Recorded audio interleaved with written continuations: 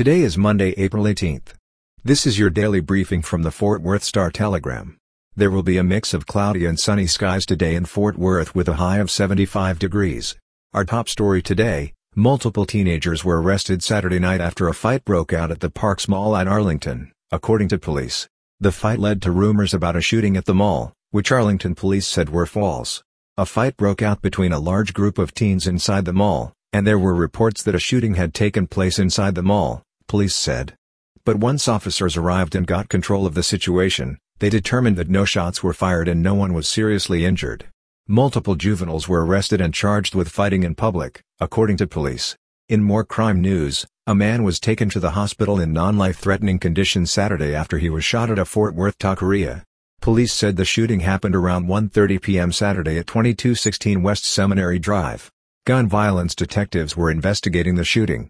Police did not announce any arrests or say if they had identified any suspects.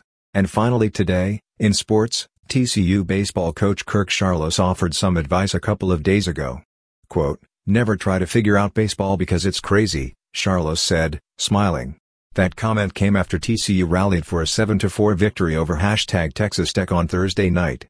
It could have been repeated again Friday night when TCU hung on for a 4-3 victory over Tech.